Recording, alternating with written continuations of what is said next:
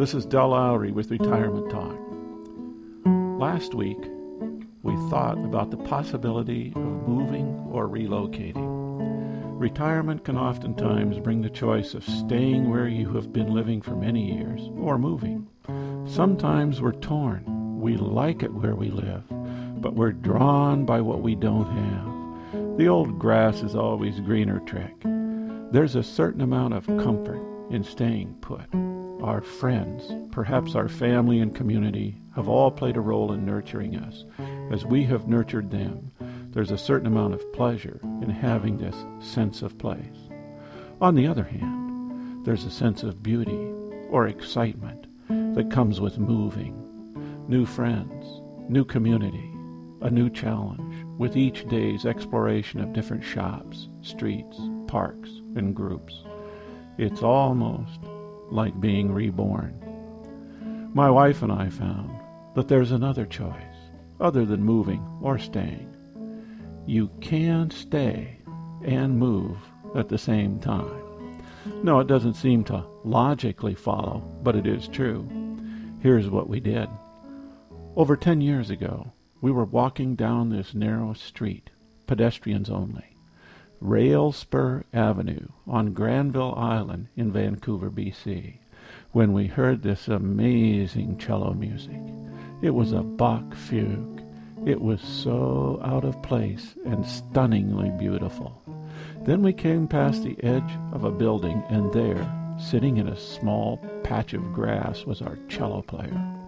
We sat on a bench and enjoyed the fugue. It was so quiet. You could hear the fingers of the left hand as they tap danced up and down the neck. It was beautiful. I asked the player if he played with an orchestra. He replied that he had just returned from 3 years in China and wasn't yet playing with anyone. I commented on the beauty of his cello, and he beamed. He brought it over and told us all about this 1863 instrument. It was an unforgettable incident. Just 50 miles north of our home lies the city of Vancouver, BC. It's in a different country. They have different currency, different politics, different headlines, a different mindset. And it's only 50 miles from our door. It's so close, and yet in a sense so very far away. We used to load our bicycles into the car and drive north, where we would bicycle around this beautiful city and its famous Stanley Park. It was all done in one day. We would always enjoy the dramatic change from our own mid-sized town to this thriving metropolis and all that it had to offer. After all, for years surveys have listed Vancouver as being one of the top 3 cities in the world in which to live. One Sunday afternoon, after biking around the seawall, we chanced to pass a real estate office. We had often talked about how wonderful it would be to be able to stay in the city rather than drive home. On this particular day, we stopped and looked at some pictures of real estate posted in the windows of the office. Within minutes, we were inside and talking to a realtor. I had just finished getting my fill of investing on Wall Street. So many corporate scandals and outrages had recently surfaced. I felt my mutual funds were being used for mutual destruction and unethical behavior. On this particular Sunday afternoon, a solution surfaced in my mind.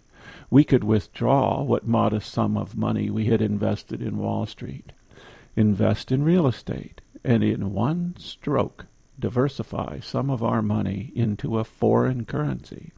Financial planners had always told us that was a good idea. Little did I realize my entire life was about to be dramatically changed, and all for the better. Buying a condo just 50 miles from home opened a new door. Within a month, we had looked at over 20 units and made our decision. We would buy a small condo, a very small condo, in a great location, right downtown, and use it as an investment and perhaps as a home away from home. It wasn't a lot of money. We cashed in our mutual funds to cover the down payment and furnish the thing. The monthly payments on this investment were twice what we had been saving each month in mutual funds, so we invited our grown children to become co-investors. They each bought 1/4 interest in the condo. Being young, they were short on down payment money, but with good jobs, they could easily afford monthly investment payments. 10 years have passed. The customs people call us seasonal residents. We drive north each Sunday afternoon and return home each Tuesday evening. We're splitting our time between two places that are only an hour apart via the road, but are very far apart in terms of experience. The city is cosmopolitan. 3 grocery stores are within 2 blocks. Bookstores, coffee shops, libraries, theaters, doctors, health clubs, concert halls, football, basketball, and hockey stadiums, bike trails, and all the wonders that accompany large concentrations of people are at our doorstep. Opera is 4 blocks away. Our car never moves. We are afoot in the city, and it is very liberating. Continuity in our lives is still anchored in our home and community of many years. We have thus managed to stay at home and yet move at the same time. Each week, new corners are turned, new people come into our life, like that cello player. As a brief postscript to this story, our children love to come and visit our home. Then they take turns leaving their children with us for a few days while they enjoy the condo. We enjoy the grandchildren, and our children enjoy a few days in the city, and we all enjoy our investment. Usually an investment is someplace where you send your money and read monthly statements for many years before you reap any benefits. This is completely different. What about you when it comes to retirement and relocating? Have you enjoyed a similar experience? Let me know. Drop me a line at the website, and I will read your letter during a future broadcast, or perhaps call you and record a conversation via the phone. You can tell your own story. Remember, we're looking for suggestions that might work for others, or we are looking for suggestions for avoiding some of the problems that may have jumped up and taken a bite out of your plan. This is Retirement Talk.